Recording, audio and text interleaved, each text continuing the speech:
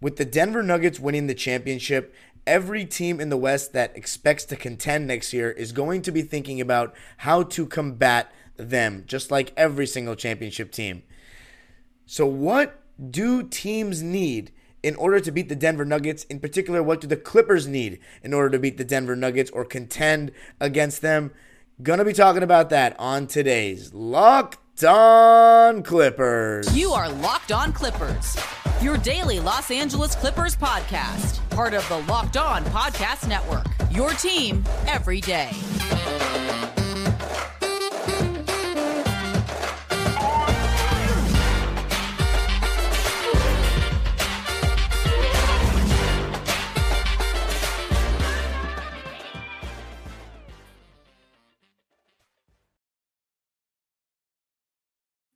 Yes, sir. You are locking in with the Clips. Thank you for making Locked On Clippers the first listen of your day. Your team every day. I'm your host, Darian Vaziri, going into my 19th season as a Clipper fan this fall. You can also follow me on Twitter and Instagram at DimeDropperPod, born and raised in LA. And subscribe to my own YouTube channel, Dime Dropper, for even more LA sports, LA Clipper, NBA history content. And Locked On Clippers is free and available on all your favorite podcasting platforms, including YouTube, where I want you to tell me which one of the three areas that I am going to talk about that I think you need to compete with the Denver Nuggets the best. Let me know which one you think is the most important and which one you think the Clippers need to go out and strengthen the most. And I'm actually curious to hear your guys' answer on that one. But this episode is brought to you by Game Time. Game Time is the best way to get the best deals on last-minute tickets to every single one of your favorite events. But the three aspects of a team that I think you are going to need if you want to compete against Nikola Jokic, Jamal Murray, and this amazing Denver Nuggets team. Shout out to them that won the championship. And as Clipper fans, we know better than anybody in the West, or as well as anybody in the West, just how great this Denver Nuggets team is, how many ways they can carve you apart, and how they're, in fact, underrated defensively. But the three areas where I think you need to have, or the three things I think you need to have, are multiple centers, big wings, and drop coverage killers. So let's just start with the multiple centers thing, right? It's funny because the story really begins with us. In the 2020 bubble, we saw that when Ivica Zubac got in foul trouble, because look, this is the reality. When you have an all-time great post player with skill at 7 feet tall like Jokic, there's nothing you can really do in a one-on-one sense. When you have an unstoppable one-on-one player, there's not much you can do one-on-one. Defensively, you're going to have to throw multiple bodies at them, or let them try to go off and limit the others. You have to make a choice. You have to pick your poison. You know that inevitably your number one option might get in foul trouble guarding him. In the Clippers' case, Ivica Zubac would start the game guarding him in the 2020 bubble series in that second round. When he came out of the game or got in foul trouble, we brought in Montrezl Harrell, who was an undersized big that had destroyed teams in the regular season, but when it was time to guard an all-star level center, superstar center, at that time he was a superstar, not the best player in the world.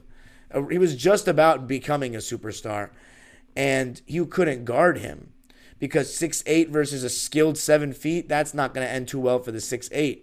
So we needed to go out and get a secondary big, and that's why the Clippers went out and got Serge Ibaka. Now, in the case of Mason Plumlee and Ivica Zubac, that's not horrendous. That's not horrendous. You look at the teams that the Nuggets played in this playoffs. The Minnesota Timberwolves had Naz Reid injured, but they have two centers in their starting lineup with Karl-Anthony Towns and Rudy Gobert. And granted, given their talent, the Minnesota Timberwolves lost in 5 games. The Miami Heat lost in 5 games, and the Lakers got swept. So the Wolves actually didn't have a terrible matchup against that Denver team. Now, the Suns, their backup big was either Bismack Biyombo or Jock Landale. And, of course, they also had Chris Paul injured and a very, very poor – I I don't want to say a poor team, but a team with poor depth is the best way I can phrase it. And, I mean, Jock Landale, Bismack Biyombo, like, those guys are okay. I wonder how much worse Jock Landale is than Mason Plumlee at this point. Probably, I mean, I would take Mason Plumlee. If you disagree, let me know. But that's not a very strong, big tandem. And then you have, in the conference finals, the Lakers don't have a secondary big. They were running Rui Hachimura at the 5 or LeBron at the 5. And then in the finals, Cody Zeller or Kevin Love were the best guys that Miami could go to. That's just, they didn't really play a team that had two quality, proper centers. And that's one thing I think you're going to need to contend with this Denver Nuggets team. You need two guys that are 7 feet, that whether you put them in help by guarding Aaron Gordon, getting ready to help on Jokic, or you put him on Jokic to absorb the blows, because you can't guard him with somebody under 7 feet. He's too tall or too strong, one or the other. That's what an all-time great center is like in the post. And that's one thing I love about Jokic is that he dominates in the post when he has smaller guys on him. He doesn't do that jump shot fadeaway stuff that you see guys like Embiid or Bam Adebayo or Anthony Davis do. He goes right to that block. Sometimes not even the block. He goes right to the middle of the paint. He's intelligent. He realizes how much spacing he has, and that with his passing ability, he punishes you every time you double team or load up or sag off, and the Nuggets do a really good job cutting. But you need multiple bigs against Nikola Jokic. I mean, that is an absolute must. That's how the game was when Shaq played. There were guys that, this doesn't mean they're bad basketball players, and I'm really big on history, right? This doesn't mean that they're bad basketball players, but there were certain guys in the NBA that were starting just because they were able to defend the post and rebound and be a big body for guys like Shaquille O'Neal, like Eric Dampier or Sagana Diop. You know, these guys were not very offensively skilled. Greg Ostertag, although I haven't watched enough of his film, to be honest, but that's just from what I've heard. These guys weren't that offensively skilled. They were there to take shots from Shaq and these brutes. And the game is different now. It's a more finesse game. It's a smaller game. It's a more, up and down game. And Jokic, though, he is very strong. He's got that grown man strength, that 7 foot. He's a big guy. I mean, he's a big guy. 7-footer. And he's got that skill around the basket, some amazing touch, some of the best I've ever seen from a big, or anyone, honestly. And he'll take advantage of those little guys. So you need two bigs. But coming up, the next big thing, big wings. And that's one thing the Miami Heat didn't have, something the Clippers do have, but do they need more of? Going to be talking about that coming up. Before I do that, I got to tell you about Game Time. Game Time is the best place to get last-minute tickets on your favorite events. And the reason why it's so great is because, like, buying tickets to your favorite events should not be so stressful. I've had my moments where I just didn't know what I was going to do last minute, and the prices went up, and you just don't get great deals at the end sometimes. And Game Time is the fastest and easiest way to buy tickets for all the sports, music, comedy, and theater near you. With killer deals on last minute tickets and their best price guarantee, you can stop stressing over the tickets and start getting hyped for the fun you'll have. Forget planning months in advance. Game Time has deals on tickets right up to the day of the event. Get exclusive flash deals on tickets for football, basketball, baseball, concerts, you name it. The Game Time guarantee means you'll always get the best price. If you find tickets in the same section and row for less, Game Time will credit you 110% of the difference. Snag the tickets without the stress with Game Time. Download the Game Time app, create an account, and use code LOCKEDONNBA for $20 off your first purchase. Terms apply. Again, create an account and redeem code LOCKEDONNBA for $20 off. Download Game Time today. Last minute tickets, lowest price, guaranteed. Locked On's NBA mock draft special is here, and it's bigger than ever. Follow along the entire first round in a 6-episode ultimate mock draft experience only Locked On can deliver. Figure out who I took with the Clippers' 30th pick in the draft. All episodes are available now on Locked On NBA Big Board on YouTube or wherever you listen to podcasts. All right, so let's go to the second category that I think you need in order to compete with this Denver Nuggets team, and that is big wings. Something the Clippers happen to have in abundance. Kawhi Leonard is a big wing. Paul George is a big wing. Marcus Morris Sr. is a big wing. However, he should not be on the team next year. No disrespect. I just don't think he's that great anymore. Robert Covington is a big wing. Nico Batum is a big wing. Terrence Mann is not necessarily a big wing, but he's a wing. We have some guys, but we also have talked about that we need an upgrade at the 4 spot, and getting one more big body like that, secondary rim protection. Not saying he has to be at a great rim protector, but just a guy that when the big man is pulled out of the paint, you have someone else besides Kawhi or Paul George even that is able to contest shots at the rim, because Marcus Morris, he doesn't really get off the ground like that anymore. So to have a guy like a John Collins or like a Jeremy Grant, someone like that on the weak side when Zubac gets pulled a little too far out of the paint, would be fantastic. And then also somebody who can potentially punish mismatches. Because the reason why I'm saying you need that is for 2 reasons against Denver. One, if you want to have somebody guard Jokic and have your big man, say Zubac, in help, then you need a big enough body that he's just not turning right over and shooting it right away, where he's at least stalling him enough that the help defender can come over. You need a guy like for the Lakers, they used Rui Hachimura pretty well in that role, or LeBron pretty well in that role. You want a big wing that can absorb some hits from Jokic, not let him get to his spot or get to his shot too easily, too quickly, allows the help defender to come. So that's one reason. The second reason is Aaron Gordon and MPJ. MPJ beats you with his height in the sense that he shoots over you. Aaron Gordon is just an absolute tank with great athleticism and bounce, as we've seen in the dunk contests.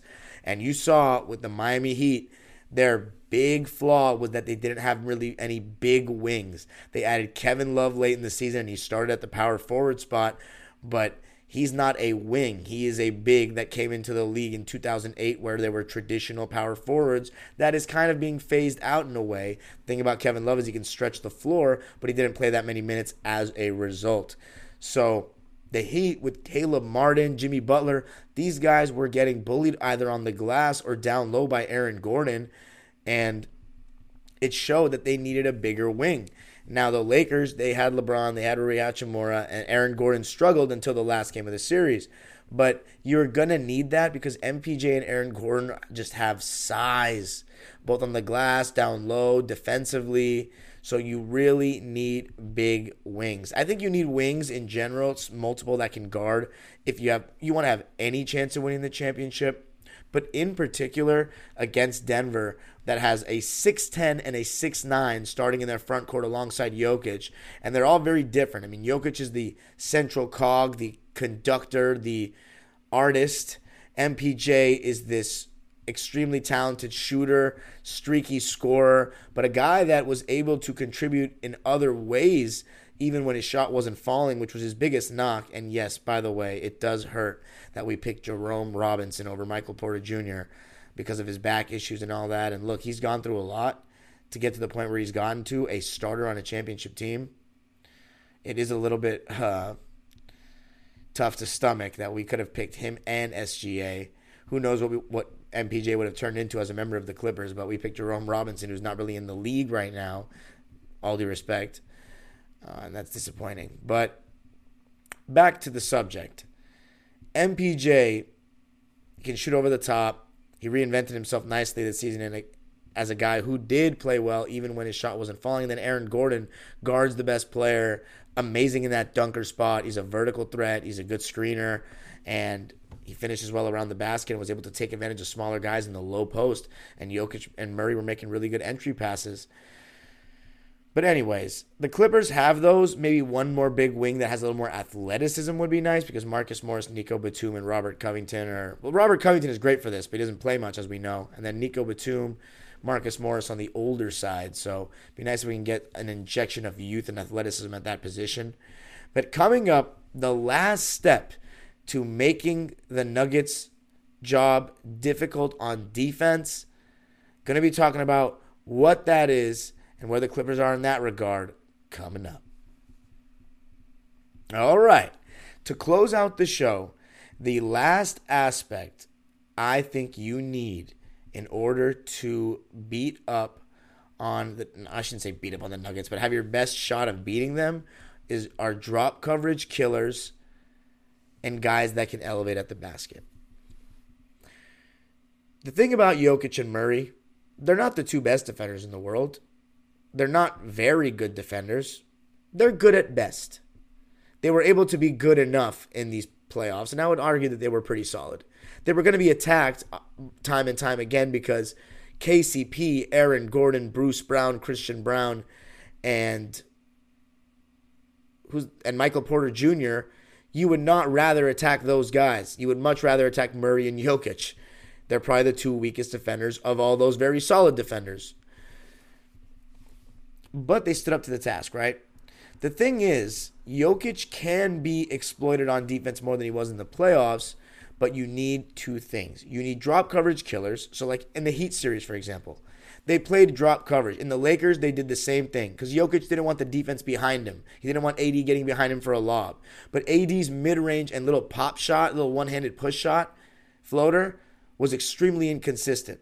LeBron James, in the Miami days, he was more mid-range based, but nowadays he's very 3 and layup heavy. So he's not going to take that shot a lot, especially not off the bounce. If he's going to take the mid-range, a lot of times he catches the ball on the wing, ISOs, gets to that turnaround over his right shoulder that he likes a lot now, but he's not going to pull up much. So the Lakers and the Heat, they didn't really exploit that at all. The Suns, they tried to hedge a little bit more. The thing is, they just had certain guys that couldn't shoot. So while Devin Booker and Kevin Durant did a decent job, and you saw that series went the furthest of any of the Nuggets played, there are other guys when Jokic hedged or came up higher to take away that initial shot from Booker and KD, they didn't have guys that made them pay. The best mix is you want guys that can hit the mid-range so that Jokic gets punished and drop, and that can elevate at the rim because he doesn't elevate at the rim. So somebody with size, ideally, that can hit the mid-range and elevate at the rim. Well, the Clippers actually do have that. We have Paul George and Kawhi, who are drop coverage killers. So if you notice, against us, Jokic usually hedges. He doesn't drop much.